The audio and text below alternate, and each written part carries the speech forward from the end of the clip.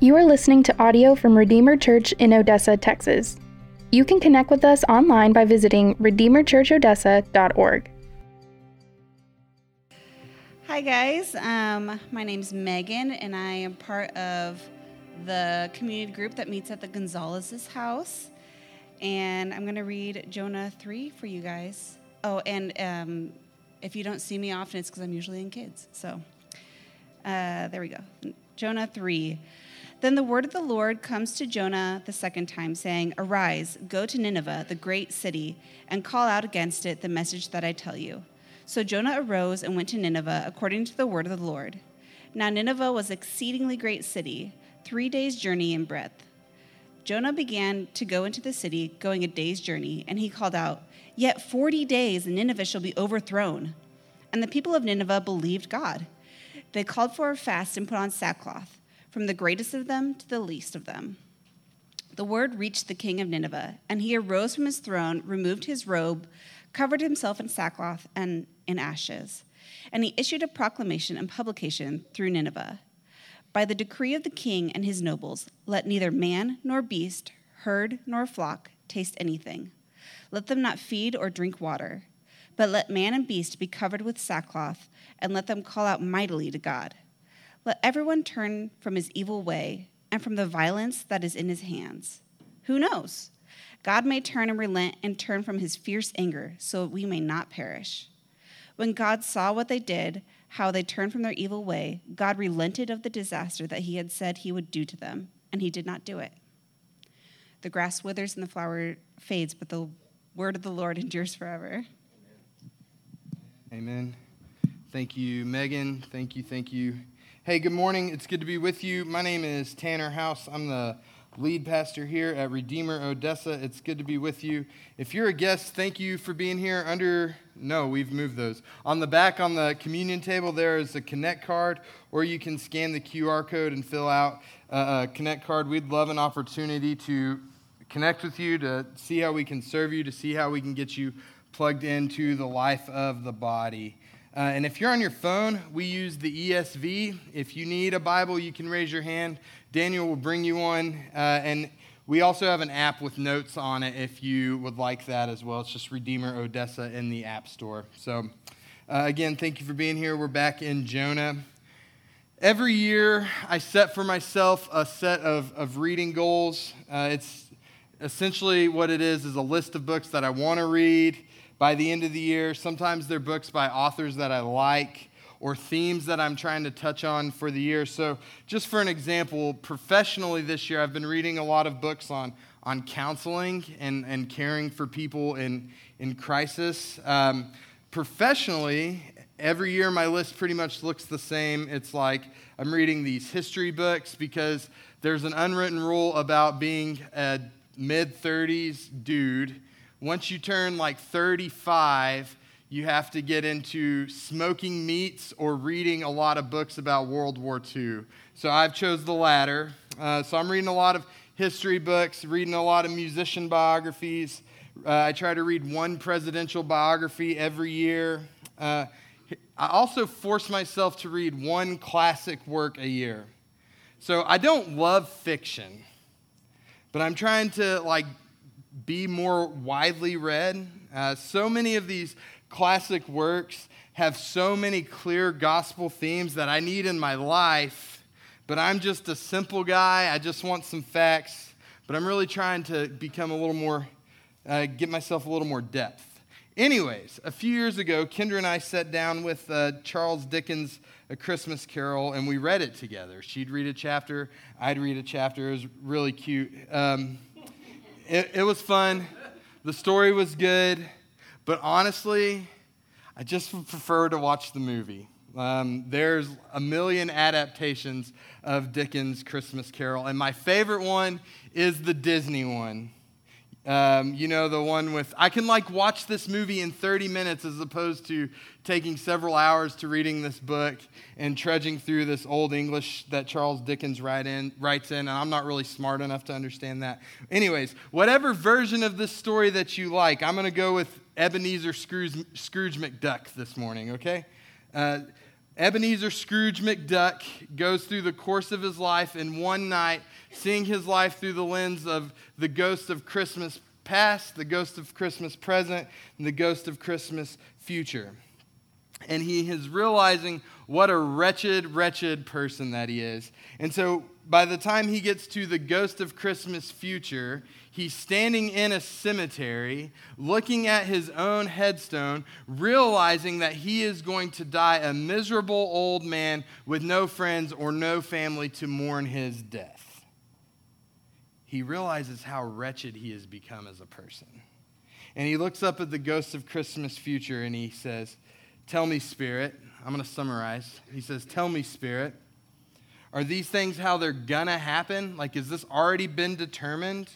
Or if I make some changes now, can these things be altered? Is this how it has to be?" And then the Spirit pushes him in the grave, and he's going down. There's fire at the bottom of it, and he wakes up in his bed. He realizes it's been a dream and that he has been gifted a second chance. So there are several things that we've learned in our walk through Jonah so far. On a theological level, the book of Jonah teaches us about the character of God. We have a God who is what's known as immutable, which means he's unchanging. He's unchanging from age to age.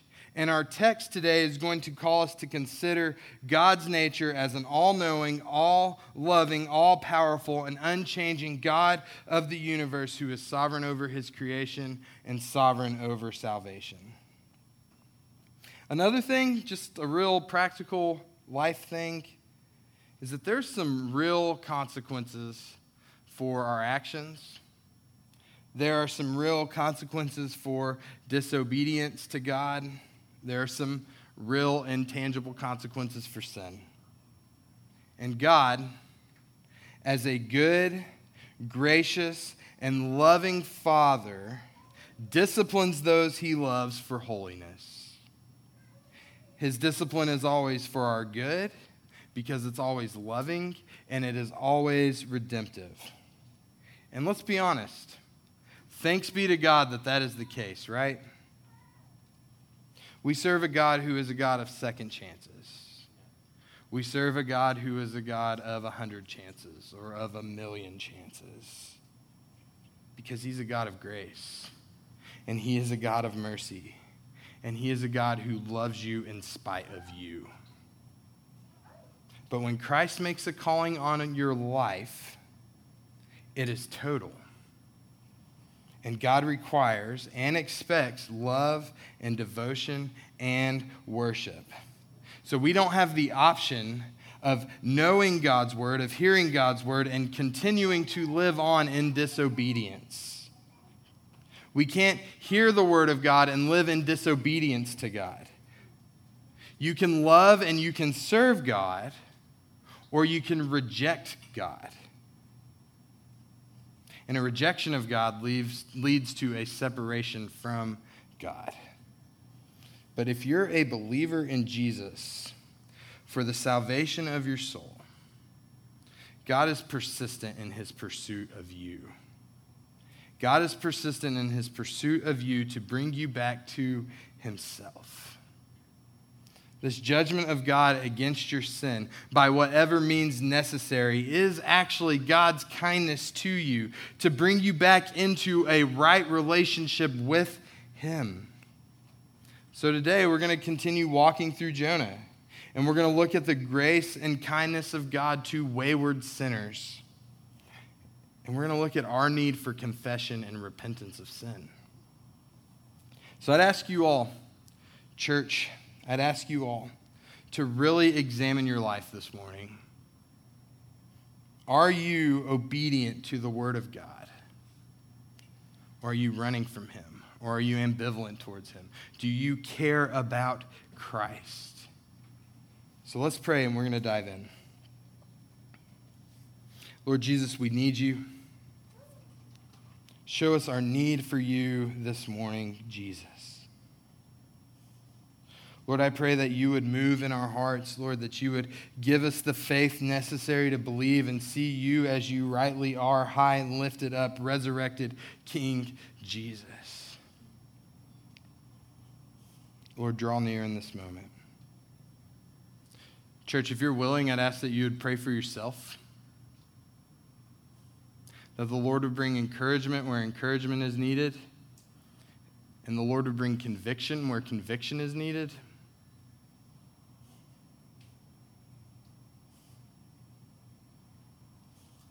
Lord, we love you. Help us to love you more. Lord, we trust you. Help us to trust you more. It's in your holy and precious name that we pray, King Jesus. Amen and amen. All right, Jonah chapter 3, beginning in verse 1, it says, "Then the word of the Lord came to Jonah the second time, saying, 'Arise, go to Nineveh, that great city, and call out against it the message that I tell you.'" All right, so let's set the scene. Jonah has been in the belly of a great fish for 3 days, and he prayed for deliverance. Remember, the story of Jonah is not a story about a man getting swallowed up by a fish, but it is a story about God. It's a story about God and his pursuit of sinful humanity. So Jonah's in the belly of the fish. He prays for deliverance. The Lord speaks to the fish, and in obedience to the word of the Lord, the fish then spits Jonah out onto dry land. Nothing is said about Jonah's state of mind as he's laying up on that beach there. He's on the shore, but I imagine it's some mix of like relief and gratitude and shock. He's been in the belly of this giant sea beast for a couple of days, and we don't know what he's thinking, but in any case, similar to how the book started, God speaks to Jonah again. And this is grace on Jonah's life. God would have been perfectly just to allow Jonah to drown, but he appointed the fish. God would have been perfectly just to allow Jonah to be killed inside the belly of that fish, but that's not how it ended. God would have been perfectly just by allowing Jonah to make it all the way to Tarshish and away from his presence and away from the will of the Lord. God would have been just to have been done with Jonah. But that's not who God is. And the Lord's will is sure and certain, and God works in persistent grace in order that we can serve him. God will always bring his people back to him, and his will, in spite of us, God is going to accomplish what he set out to accomplish. So these words are similar to the first calling of God on Jonah to go to Nineveh. He says, "Arise, get up, quickly, go to Nineveh, that great city." This does not mean that Nineveh is awesome. This doesn't mean that Nineveh is full of good people, but that it is a large city. God tells Jonah, "Arise, go there and call out against it." In the first encounter with God, God tells Jonah that Nineveh is an evil place. So Jonah is going to pronounce God's judgment on them, and he is God's instrument. God will give Jonah the words to say. Let's keep going. Verse 3. "So Jonah arose and went to Nineveh according to the word of the Lord. Now Nineveh was an exceedingly great city, 3 days' journey in breadth." This time, Jonah obeys. He gets up and he heads for Nineveh in obedience to the word of God. This journey to Nineveh probably took him a month or so. He's on foot. It's some 500 miles away, so he's walking 500 miles in obedience to the word of the Lord. Now I got a song stuck in my head that 500 miles. Anyways, thank you, somebody. That was not in my notes, PTL. It just came to me. Anyway, so Jonah's walking 500 miles, and for him to preach to the whole city, it's going to take him 3 full days to walk across it. This is an ancient city, and for an ancient city, this thing is huge. But Jonah's being obedient. Jonah's being obedient to God to go and preach God's message to his enemies. He is being obedient to go to a group of people who for years have been oppressing the nation of Israel. God says, go to these people. Many would argue that it was fear that caused Jonah to flee from his calling in chapter 1. And while I can't disagree because the Assyrians were just brutal and violent people, I'm more inclined to think that because Jonah knows that God is a merciful God, abounding in steadfast love and faithfulness, Jonah doesn't want to go to Nineveh because of hate. Jonah hates the Assyrians. This hate is racially exclusive because they have been enemies of God's people for so long. And this hate is pridefully personal and selfish. Jonah knows God. And because he knows God, he knows God's character as a loving and merciful, kind God. And Jonah is trying to withhold forgiveness to a people group out of pure hate. And before we condemn Jonah, or worse, before we agree with Jonah, we are all guilty of wanting God's judgment for individuals or people groups that we don't like. But we never want it for ourselves. And when you really consider the depths of your sin, we all deserve God's wrath. So Jonah's on the edge of the city.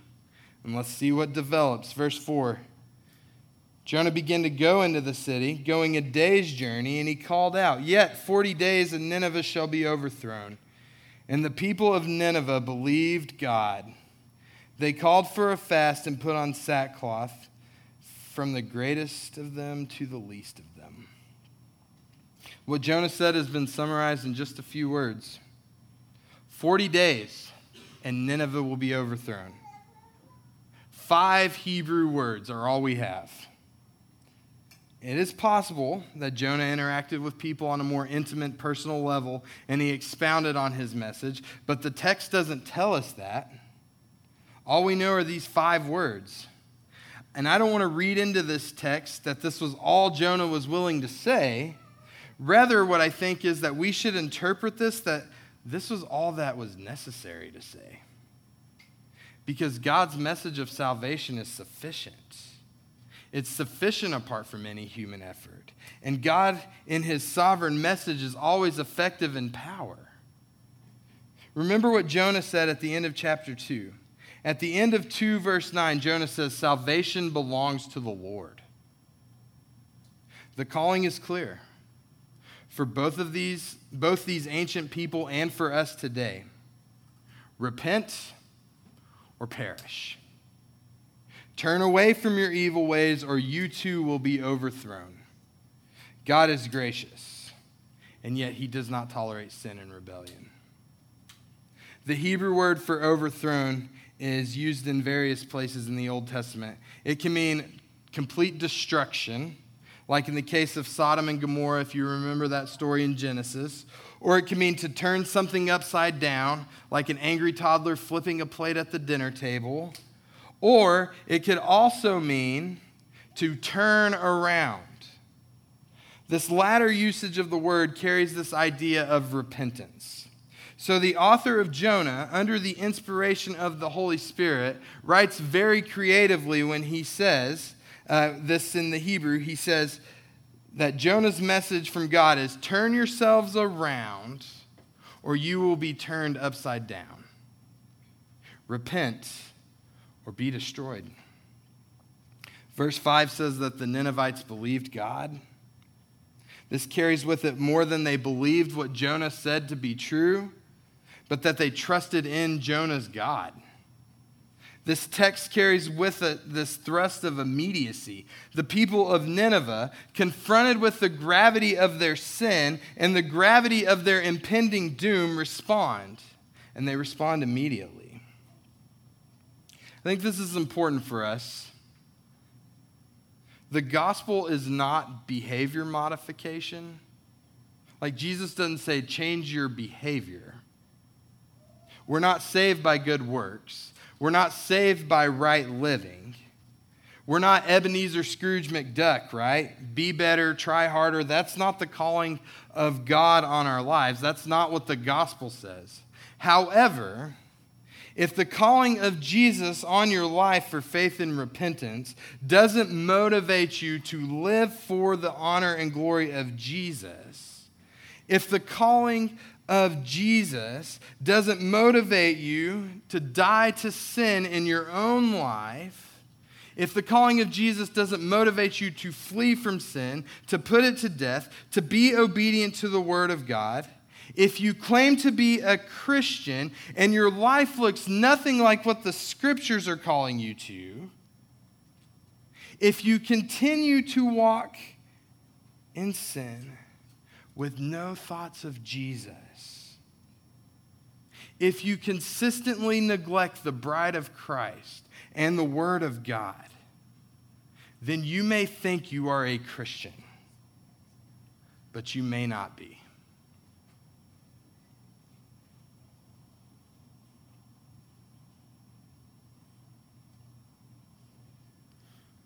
God calls us to faith. God calls us to repentance. And this faith is active and not just lip service. Christian, God has called you into a family to be wholly His. And this happens through the faith that is given to us to believe in the cross and to believe in the resurrection of Jesus as sufficient and necessary for our salvation. And it is evidenced through faith and repentance. And God expects this type of devotion from His people. The way that this is conveyed to the readers of Jonah is that the response of the Ninevites is what God expects of His people. Yet, in Old Testament history, when you look at the nation of Israel, though this was His expectation, God's people rarely responded to the Word of God with belief. God had covenanted with His people. God had made an eternal promise to His people. He says, I will be your God and you will be my people. And yet they constantly rejected Him. And today, people do the same thing. People who would even claim to be Christians have such a low view of sin. We don't take sin seriously. Christians, in many ways, are not people marked by confession and repentance. At our worst, we aren't characterized by faith and dependency. We would prefer to do our own thing until we feel like we actually need something from God. But to be forgiven, we need confession. We need confession of sin and repentance of sin. So let me define those terms for us. First, we have confession. Confession says you must agree with God about your sin and name it as God names it specifically. Listen, we don't sin in general. We sin in specifics. So we must confess as specifically as we sin. True confession consists in humbly telling the whole truth about our sin. Just be honest. Counterfeits of confession, aka false confessions, inevitably consist in pride and resistance to speaking the truth. We mouth cheap words. We're dishonest. We shift blame by saying things like, I'm sorry it bothered you so much, or I'm sorry if I hurt you, or I didn't mean to, or forgive me for reacting when you sinned against me, or one of my personal favorites, if you were offended, I apologize. These are deceptions. These are the sneaky ways of concealing what actually lies in our hearts. Confession is not about mouthing words, but about telling the truth from a changed heart.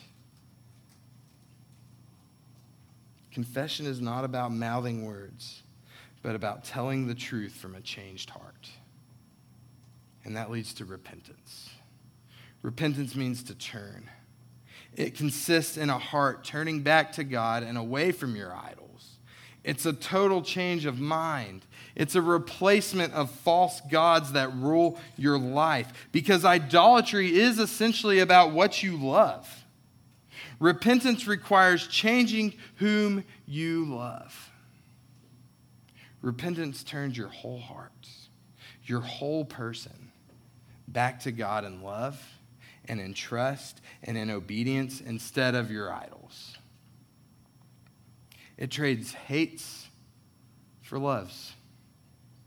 Hating the sin you once loved and loving the God you've hated by your sin. It trades the lie of idolatry for worship in spirit and truth. Thomas Chalmers said the only way to dispossess the heart of an old affection is by the expulsive power of a new one. Deep idols must be pushed out by deeper worship. And this is nothing short of a miracle, and it is only possible by the work of the Holy Spirit in the heart of a Christian. And what we're seeing in the Ninevites in our text today is this. There is conviction of sin and a model of true confession and repentance, and that's evidenced by belief. It's God's kindness to show us our sin and lead us back to Him. The Ninevites held a fast. They stopped eating and drinking. They put on sackcloth, which is like really itchy goat hair dress. Through their actions, they were expressing grief and humility and the knowledge that they are an evil people who have sinned against the true and righteous holy God of the universe. Their behavior, this is an ancient practice showing that they are abandoning their sinful ways, their sinful indulgences, and turning from them to the calling of God on their life in submission and in obedience to Him. This is the Old Testament pattern of repentance. In the New Testament, we see repentance coupled with confession. Confession of sin and turning away from God and turning away from sin and returning to God. Repentance is more than just changing and not sinning so much. It's about turning away completely from sin and turning back to the cross of Jesus, where our sin was dealt with fully. Jesus accomplished on the cross that which we could never accomplish on our own. He became sin in our place so that in Him we can now be His righteousness. We can be His children through faith and repentance given to us by God's Holy Spirit. And church, do you repent like this? Do you repent like this? Do you confess your sins, as James says, one to another, and be restored to God? Or do you just pretend like everything is okay? Like you're okay, I'm okay. That's a lie. That's a lie from the enemy, pretending like you're okay when you're not. Putting on a good front, a good face when you come into here on Sunday mornings, but knowing internally that you are carrying heavy burdens and walking in sin. And Christ offers you a better way. Christ offers you a better way through confession and repentance. To give it to Him, and He will forgive, and He will restore you. The calling on your life from God is perfection. And we have all fallen short of the standard that God has set for us. But we have the cross. We have the cross of Jesus that has purchased our pardon, but we have to admit that we need Him. We have to admit our neediness and our brokenness before God, because confession and repentance are gifts to us. This is one of the reasons why we push community so hard here.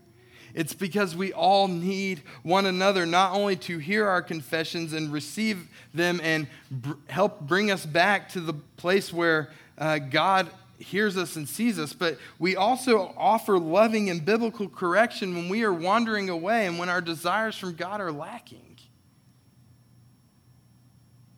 Jonah preaches a message of repentance, and it's received by pagan Ninevites, pagan Gentiles. Here again, we see Jonah as a lesser Christ. Last week, we talked about typology. And just to review what that is, I'm going to read a definition. Typology is a literary, hermeneutical, or biblical interpretation device in which a person, event, or institution in the Old Testament is understood to correspond with a person, event, or institution in the New Testament. So to clarify, there are things that occur in the Old Testament that point forward to events or people in the New Testament. We talked like Moses wandering in the desert for 40 years and Jesus' temptation in the same desert for 40 years. We gave a bunch of those examples last week. The Old Testament events that typologically exist, they're shadows or pictures of things to come in the New Testament. So when you study the Bible in general and the Old Testament specifically, don't study them as a collection of writings or disjointed stories, but study the Bible as one big story of a God who rescues and redeems a sinful people unto himself. The story of the Bible is a story about Jesus, God incarnate, God in flesh, who comes to earth in accordance with the eternal decree given at the beginning of time that God would rescue a people, and he will be their God, and they will be his people. Look at what Jesus says. Matthew 12:39-41, he says, "But he answered them, an evil and adulterous generation seeks for a sign, but no sign will be given to it except the sign of the prophet Jonah. For just as Jonah was 3 days and 3 nights in the belly of the great fish, so the Son of Man may be 3 days and 3 nights in the heart of the earth.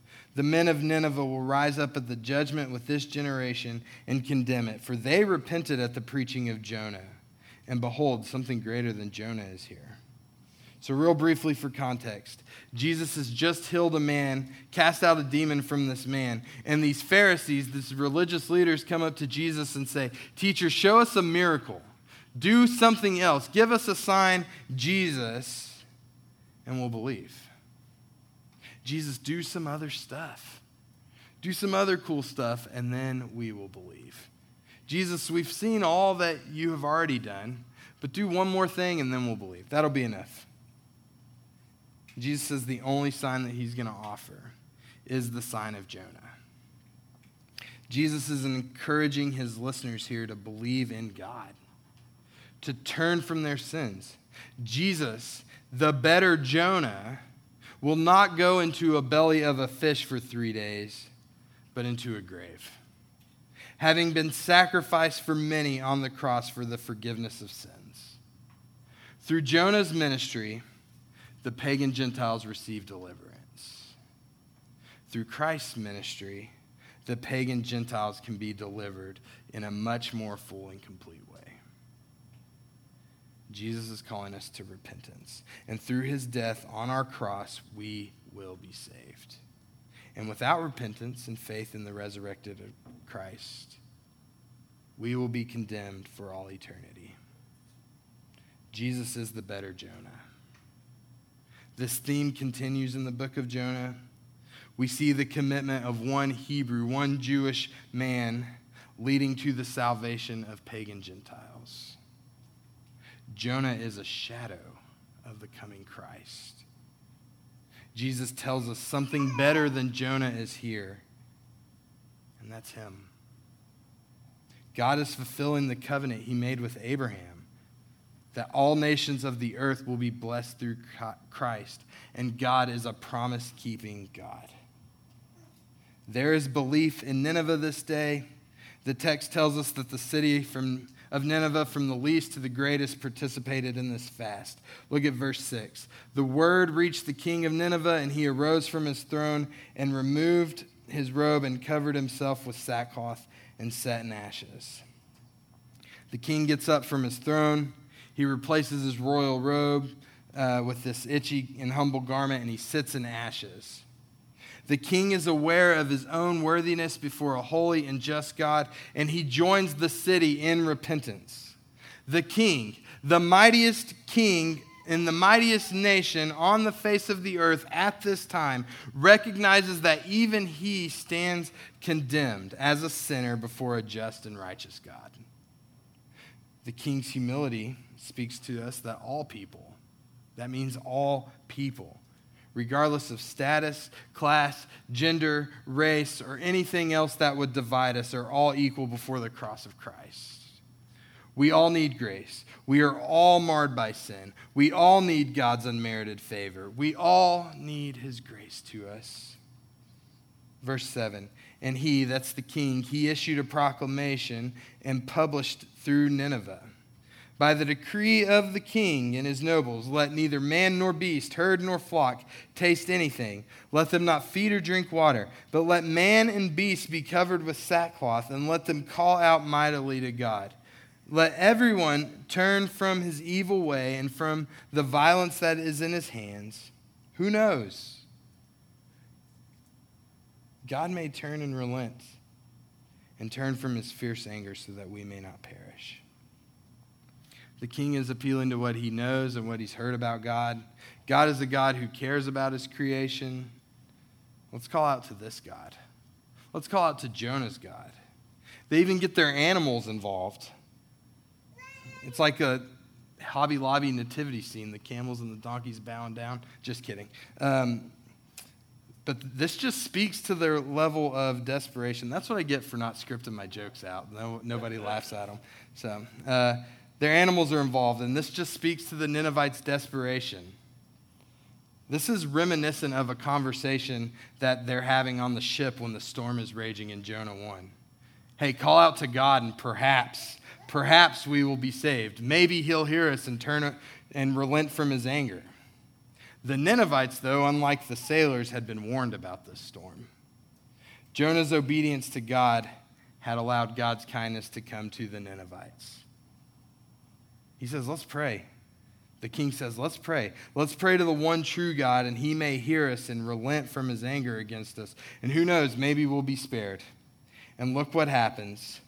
Lo and behold, verse 10, when God saw what they did, how they turned from their evil way, God relented of the disaster that he said he would do to them, and he did not do it. God relented. God's judgment to Nineveh is averted because they turned away from their evil. So there are those who would try to discredit the Bible and argue that God changes. This is where we get one of the debates between like a vengeful, wrathful God of the Old Testament and the kind and gentle, benevolent, sweet Jesus in the New Testament. But God doesn't change. This is not the case. Again, going back to the introduction, we serve a God who cannot change. Malachi 3:6, God says, "For I, the Lord, do not change. Therefore you, O children of Jacob, are not consumed." And Hebrews 13:8 says, Jesus Christ is the same yesterday and today and forever. If God could change, he would not be who he says he is. God did not change his mind by sparing Nineveh, and God did not change his mind about sparing his church. The fact that God cannot change is good news to us because we have a sure and steady hope that just like James 1:17 tells us, there's in God no variation, no shifting shadows. God is immovable in his character and immovable in his love for us in spite of us. God in mercy gave Nineveh an invitation to repent of their sin. And in his kindness, he led them to repent. And when sinners repent, when we draw near to God, God hears us because he himself draws near to us. We're all evil. We're all sinful. We're all treasonous rebels. We're all treasonous rebels in need of a heart change. And God, through the calling and power of his Holy Spirit, offers us love and mercy and forgiveness and grace. We need faith, and we need repentance to avoid God's wrath. And his wrath is just against sin.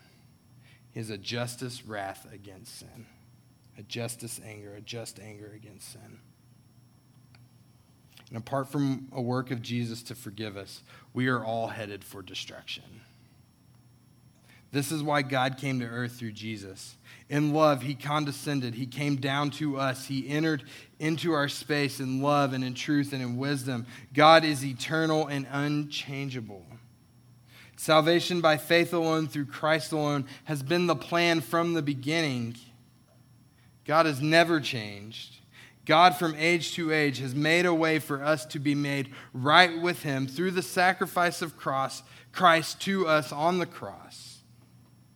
Jesus endured the death that was ours, and he purchased our pardon from the destruction that was due us.